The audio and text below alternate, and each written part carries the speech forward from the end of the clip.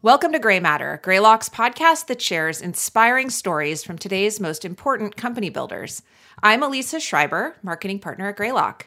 And today I'm very excited that we're joined by Alex Konrad, senior editor at Forbes, and Kaitlin Durkosh, Greylock's own head of communications. Alex is a senior editor at Forbes covering venture capital, cloud, and enterprise software out of New York. He edits the famous Midas List Europe, Cloud 100 list, and 30 Under 30 for venture capital. He also recently launched the Midas Touch newsletter, which includes original reporting and analysis about the venture capital ecosystem. Alex, thank you so much for joining us. Thank you for having me. And Kaitlin has been on the Greylock team since 2019. She's our head of communications, and she helps Greylock's early stage portfolio companies with their PR strategy and media relations, in addition to support for Greylock and our investing team. Kaitlin joined us from Uber. She oversaw comms for the company's new mobility efforts, including things like scooters. And she also ran comms for the consumer-facing Rider product. And when she started at Uber, she was on the public affairs team in the East Coast. So thank you so much, both of you, for joining us on the pod. Hello, and thanks. So, Alex, we've been doing a lot of thinking about doing a podcast on communications and on media strategy, especially for early stage founders. As you can imagine, Kaitlin and I get a lot of questions about this. And our marketing team is really focused on helping companies tell their stories to the people who matter the most. So, one of the things that caught our eye recently, you tweeted something, and I'm going to read it out for our listeners so that they have some context. You said, "I give a talk a couple of times a year about this and try to reset expectations for some early stage founders. The coverage they think they want is often not what they need, and their perspective of the process is skewed by the survivor bias of seeing who is getting covered." So I guess I want to start with that and say, Alex, what prompted you to tweet this? What prompts anyone to tweet? The first answer is that I probably wasn't thinking and I shouldn't have been on Twitter. But that said, violating the rule of never tweeting, I do see a lot of confusion in sort of that public forum that I think is Twitter today about startup coverage, what journalists are looking for, what startups should be reasonably expecting. And I think in this case, there was just more discourse happening about sort of what is newsworthy, what that journalist-entrepreneur relationship should look like. And I couldn't help but weigh in. And I think I was trying to be a little positive there and note that I have for a few years helped a couple local startup accelerators in the sort of New York ecosystem, which is where I'm based, giving some of that advice at the very early stage, hopefully, setting people up to succeed better there. Well, let's start there then. A lot of early stage founders are the folks that are listening to this podcast right now, and they're curious about how to engage with the press to tell their story. What advice did you give the folks in that accelerator in terms of what should be their first step? And maybe, Kaitlin, we can start with you on that. Yeah, sure.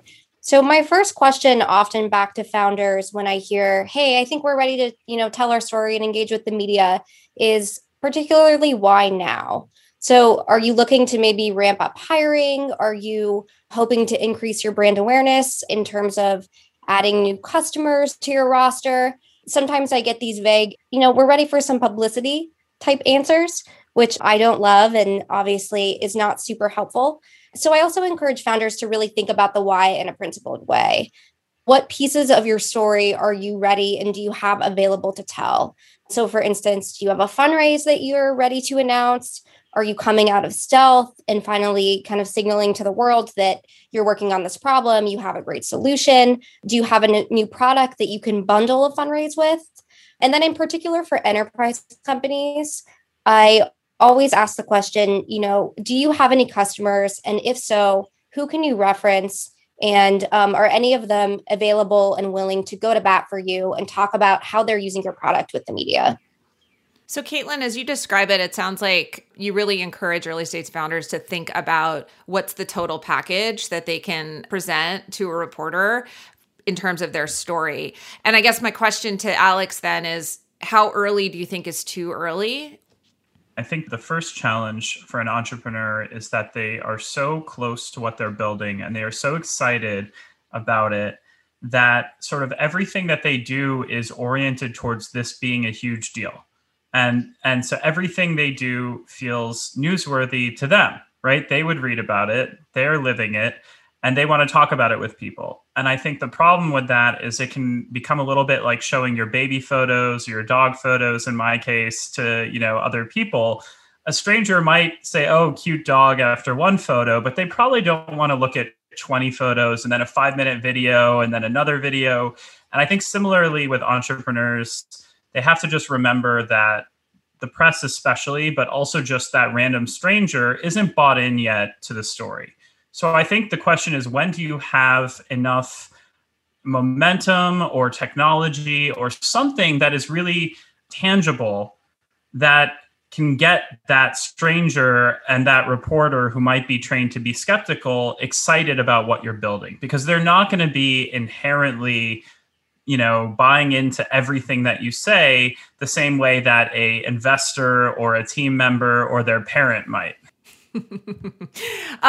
It's interesting as you mentioned that. It occurs to me that there's probably different outlets or different types of reporters at different stages of the company's journey that founders or, CEOs should be thinking about targeting.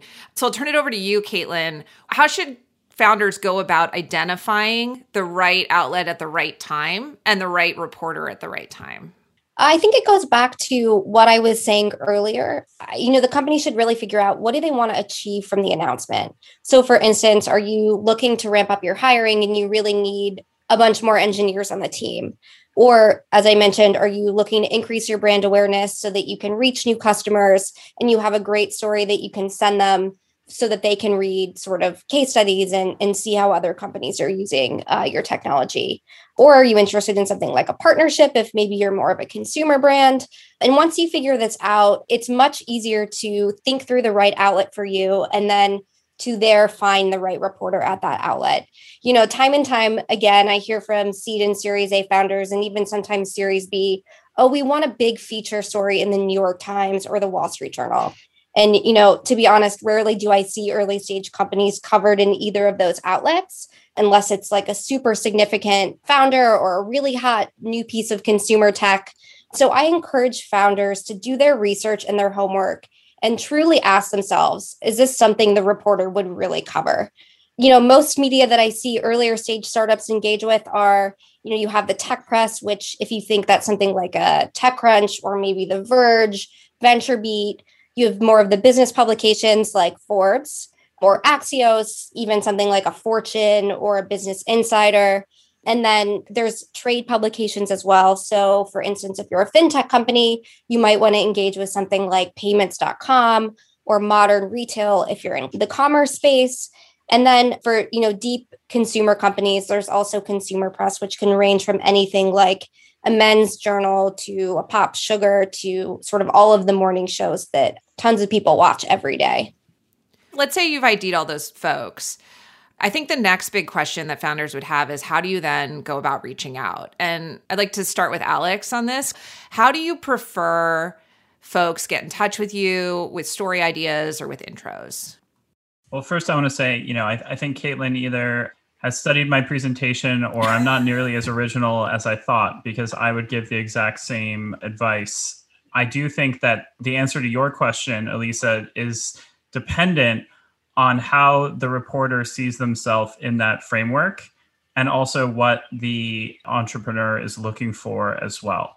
So if they are looking for a business story, they may need to offer more lead time or more hard news than, perhaps a sort of evergreen type human interest story about themselves. Trade publications might be moving really fast. So I think first off, there has to be the sense of kind of, which of these goals and which of these types of media are we targeting? For someone like me, I don't write that frequently. And anyone can just go to my author page. If they Google my name, they find it at Forbes.com and they can see, okay, Alex is writing maybe once or twice a week. So I'm going to have a very different process than someone like a friend of mine at TechCrunch who is writing every single day. I'm probably going to need more lead time. I'm probably going to need a bit different outreach. I don't think that any journalist wants to be transactional, but if you have a high volume of stories, you probably want a kind of more to the point, quick turnaround type offer. So I'll pause right there. But I do think, for example, with me as more of that long form writer, any pitch that says, hey, we have news tomorrow is basically immediately a no for me. Can you describe a little bit about how you and your team are structured and what it means to be the senior editor as opposed to maybe like a beat writer? I think that would be a helpful definition for our listeners. Yeah. So first off, I would say, a lesson of media is just like how everyone is a partner in venture capital. A lot of people are editors in media, whether they are editing or not. At Forbes, for example, our most senior writers are our senior editors.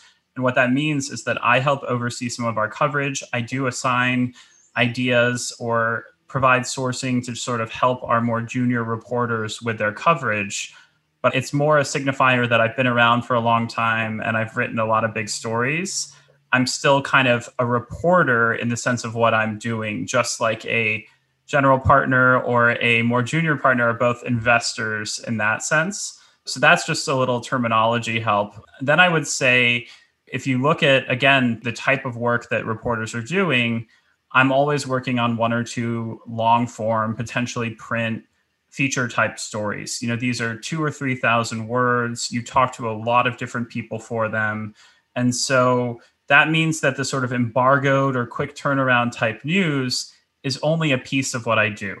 There are beat reporters, and they are often the more junior reporters. At Forbes, they might be called a reporter or a staff writer.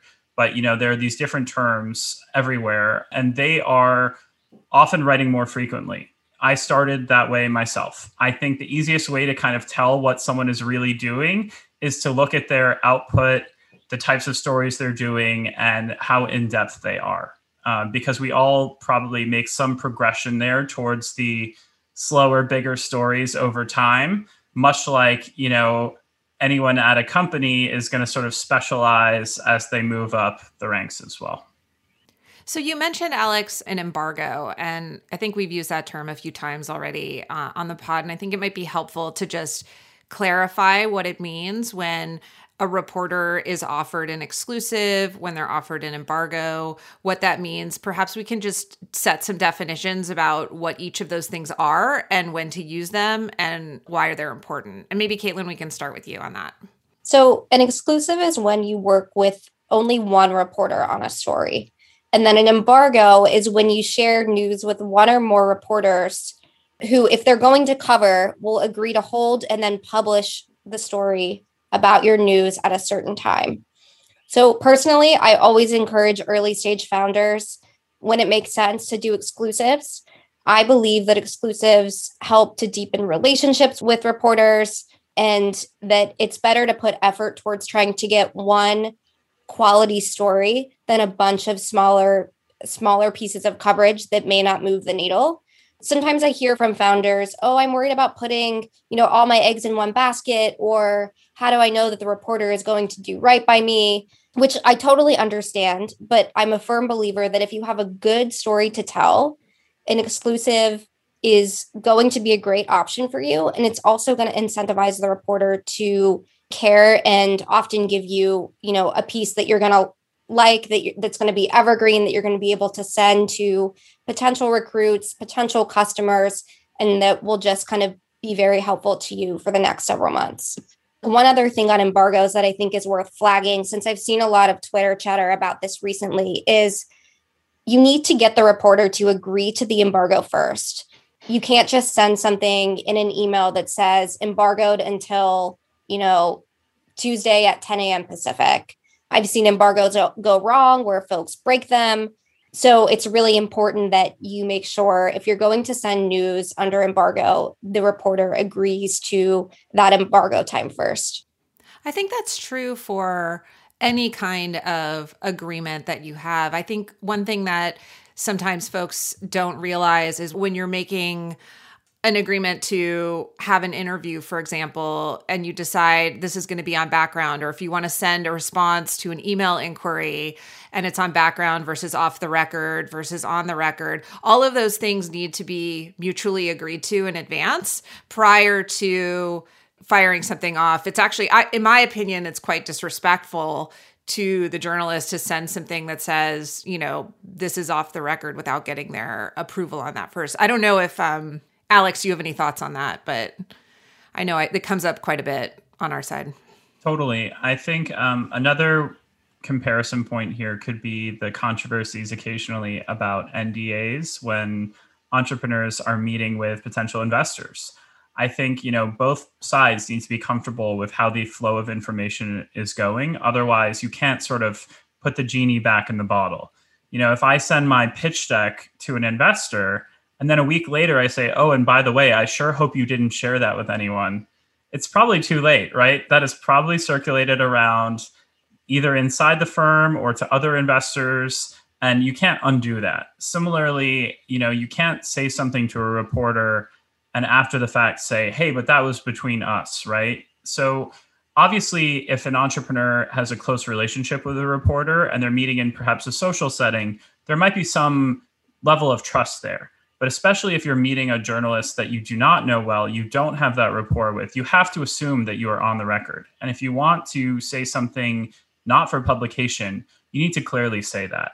So similarly with embargoes, we do get annoyed when we get emails saying, we are raising 115 million embargoed to, Thursday morning at 10 a.m.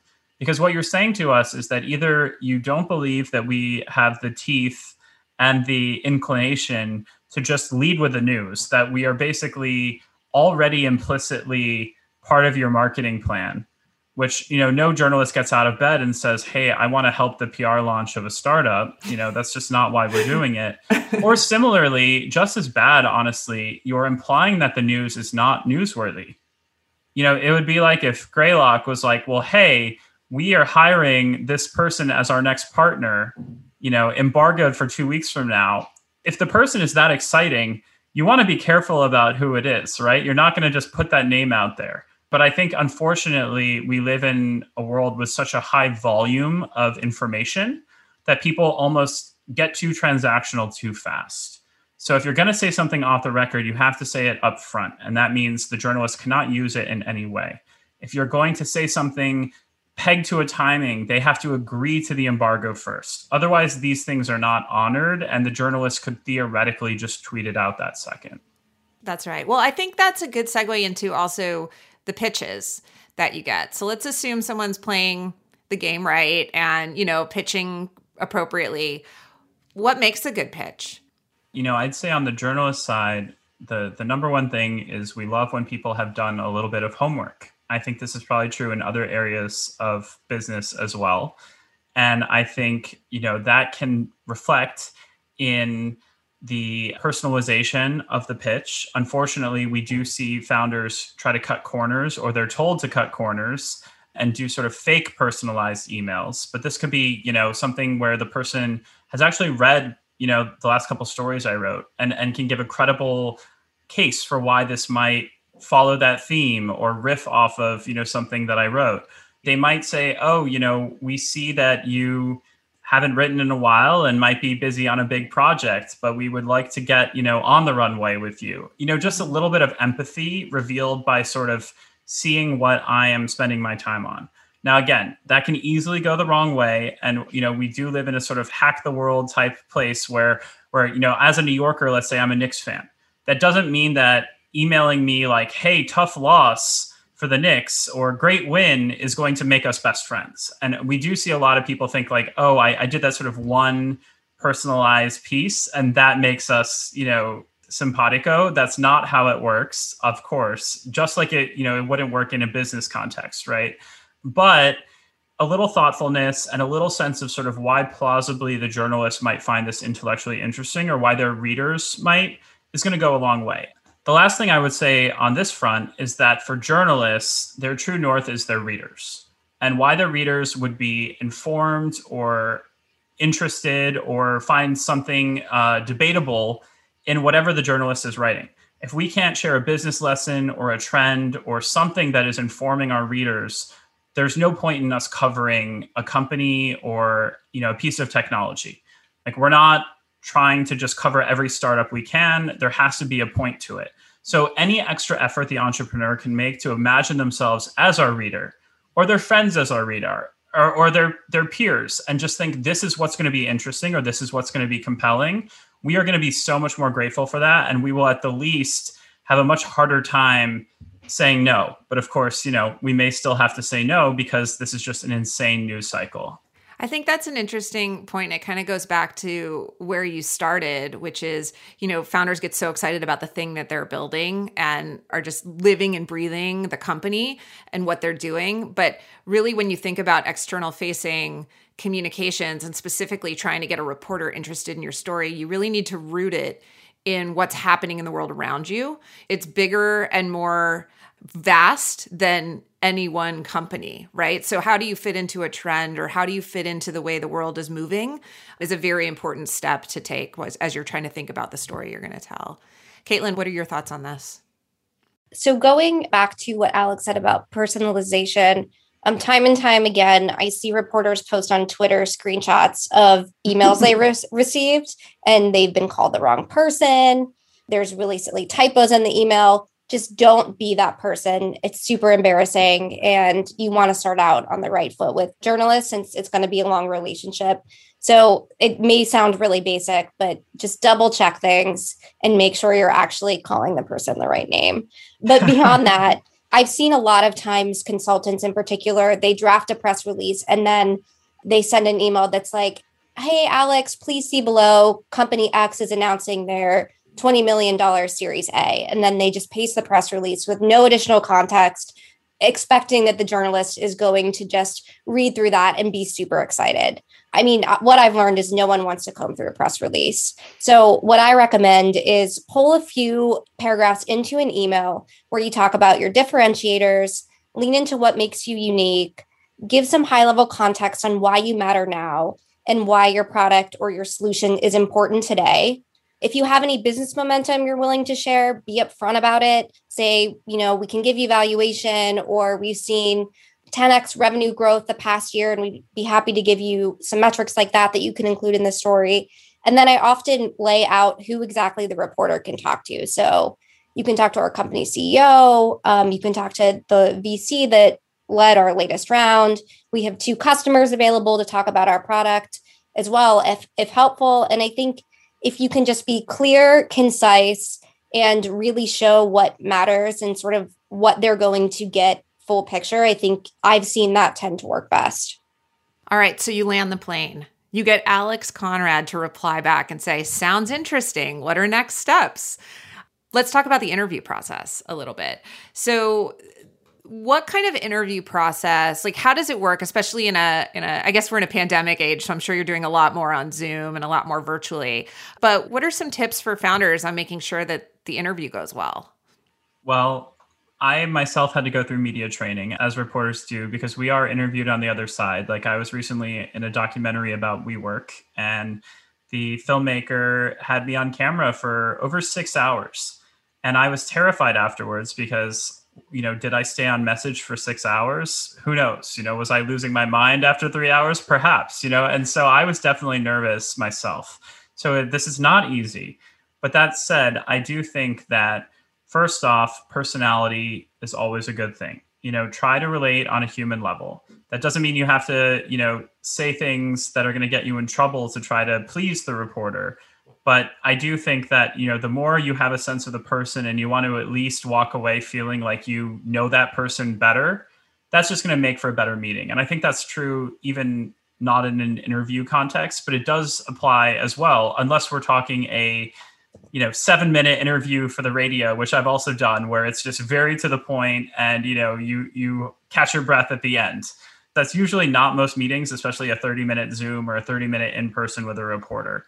So I would say try to convey the excitement about your product. Try to convey why you are actually spending your time on this startup or this idea, so that at the least the reporter understands what you're passionate about. They may not find that as exciting as you do, but at least you can walk away saying, I gave my best shot at conveying that enthusiasm.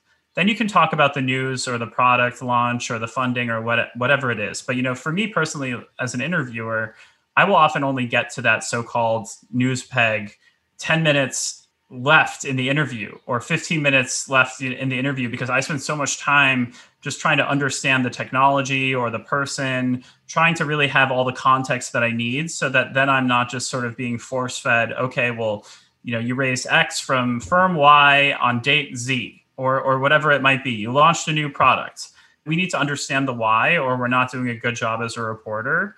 And so if a founder can help me understand that, I'm going to be really grateful. And I'm just going to have more fun. Kaitlin, are there any tools that you suggest founders use to address some of the things that Alex described? Yeah, to Alex's point, it's really important to help the reporter understand the full picture, how exactly you work, who is the team, and sort of all of the pieces that go into the story beyond just the fundraise or a launch or whatever it might be. So something that I've seen work quite well is I encourage founders to do a slide deck that helps them guide the conversation. And typically what I recommend, since it's often already created, is just do a pared down version of your latest fundraise deck, since there's usually 90% of what you need in there in terms of your story, how your product works, the team. And also I found that founders are typically pretty comfortable with that deck already, since they've given it a bunch of times when talking to investors. So it helps to minimize sort of the prep and the stress of maybe your first media conversation. And then just another thing I also recommend is you should have already done this as a founder when you're identifying your targets and writing your pitch, but reread some recent coverage or coverage that would be similar in terms of maybe a fintech company also launched recently and you're a fintech company, or Alex may have covered another Series A company. So read a couple stories from the reporter that would be similar to the stage and type of story that you have, and understand the information that is included in that story. So for instance, I know Alex always loves to include valuation in some of his fundraise and startup coverage. So know that that's probably coming, have a plan on how to tackle that, and be prepared to address some of those questions. You have to pretend you have really bad internet and just, the Zoom is ending right as I'm asking that question. Oh, sorry, can't hear you, Alex. Can't give you the valuation. No, we will get the valuation. I think Kaitlin is so right.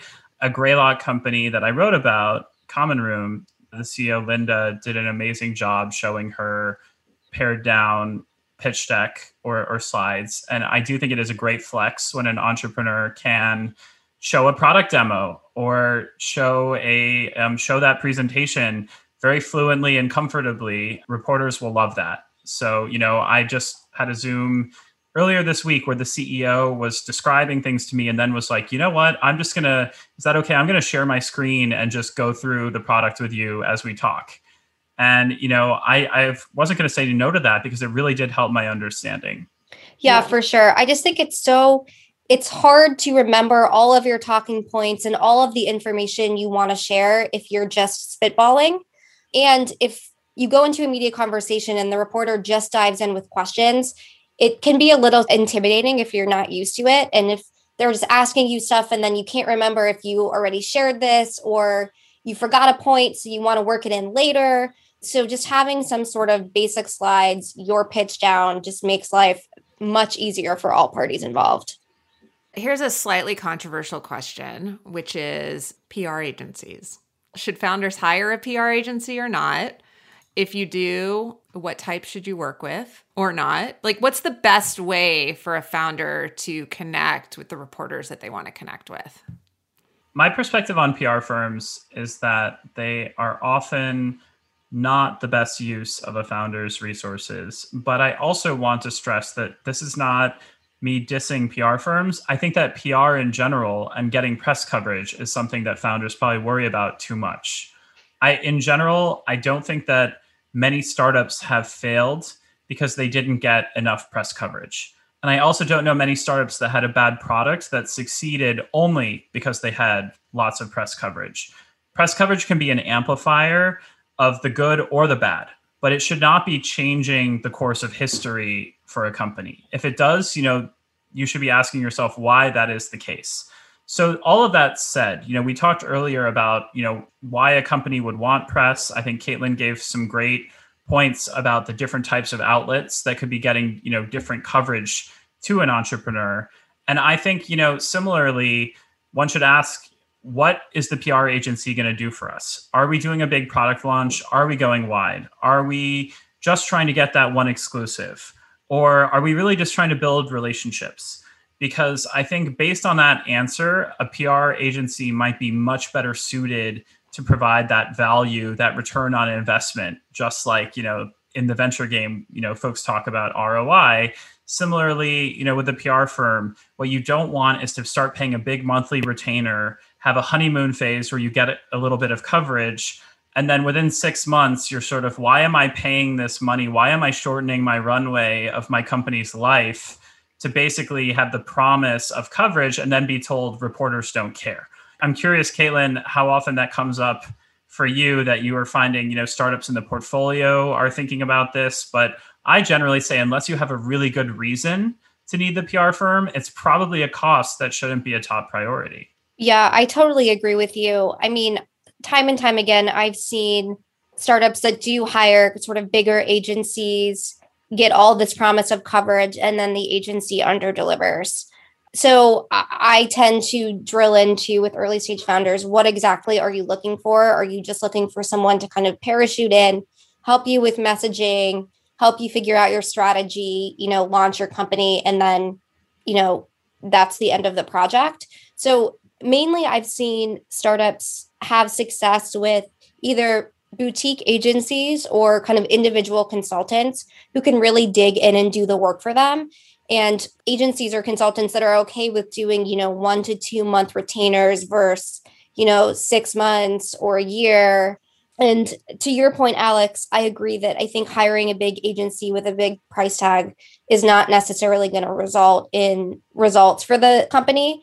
And agencies are a lot of work to manage. You have to keep feeding them information that they can then go out and use in terms of pitching. And if you don't have someone that has the bandwidth to be able to do that, the agency also can't be successful in terms of helping you out. So for early stage founders, just to recap, would definitely recommend, if you need help with a launch or an announcement, connect with somebody that's more of a consultant or a boutique agency that's okay with kind of helping you for the interim and then ending the contract. And then maybe you'll pick back up with them if you have your next round, or if you have a new product you're launching, or you have more pieces of the story that you can go out there and continually tell. And then my one kind of last thought on the agency is just always remember they're a reflection of you and the business. So you want to make sure you're working with someone that's reputable. Definitely reference check them, ask for referrals from, your VC and other founders that that have maybe had launches, because the last thing you want to do is hire an agency that either has not great relationships with reporters or is known to maybe pitch things under embargo without actually getting embargoes, or offering exclusives that they're maybe doing that to multiple people at once. So definitely reference check and make sure you're hiring somebody quality that's going to be a good reflection of you and your business. Although I will say on that point, I avoid trying to do those very specific call outs on a place like Twitter now of, that pitch email that is a disaster, because I do feel sorry for the folks sending them. And often these PR firms are not being set up to succeed. Often the most egregiously annoying emails reporters are getting are because of clients with unrealistic expectations. And that inability to make everyone happy is forcing the PR person to do something desperate or against their own best instincts. We can tell when we get emails that are basically just fishing for a no. And it's so that they can go back to the entrepreneur and say, Alex Konrad said no. Because unless they say that, if they just say, oh, Alex would say no, sometimes people don't believe them and they want that written no from me. But it's very painful to have to send me multiple emails for something that in a million years I'm never going to cover. It's not even an area that I write about, because your client, won't take your word for it. Like, that sucks for the PR people too. And so I do want to make, they're not bad people. They're working hard just like the rest of us. But I think the more everyone's expectations can be aligned, the easier it is for all three stakeholders. I think in each of the areas, whether you're the founder, the PR agency, or the PR rep and the reporter, it can be a little bit opaque what each person is kind of dealing with. I also think if you're hiring a good consultant that you've reference checked, that has delivered good stories and all of that type of stuff, you should fully trust their opinion and their recommendation. If you say, I really want Forbes to cover this, and the consultant says, I think this is too early for Forbes. I also know the reporters are really slammed working on the Midas list or a big feature. So I know they're not going to cover on this timeline. Trust your consultant. It's much better to not, to Alex's point, not kind of put them through the ringer and make them do the outreach anyways, just so that you can see a no. And it's just, nothing is worse or cringy, in my opinion, than when consultants or PR people are sending things that are just like totally tone deaf. And remember, it is a bad reflection on you and your business.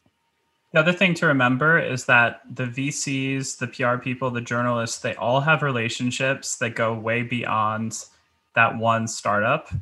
And so you have to remember that you're a piece of the puzzle. And so for all you know, they may be saving a bullet for a bigger story, and it's not personal, but they have another client. Or the VC firm may hope that that reporter is writing about a company that's maybe further along in its journey. And so you don't always have all the information. Just like the journalists never have all the information, and our job is to try to get some, right? That concludes this episode of Gray Matter. Be sure to tune in next week for the second half of Alex, Elisa, and Kaitlin's conversation about working with the media. And if you want to hear more interviews like this, please hit subscribe. You'll be able to catch up on Gray Matter episodes you may have missed, and you'll get new episodes delivered directly to you. You can subscribe to Gray Matter at soundcloud.com/greylockpartners. You can also subscribe on Spotify or wherever you get your podcasts. You can find new episodes and blog posts every week on greylock.com/blog, and you can follow us on Twitter at GreylockVC. Thanks for listening.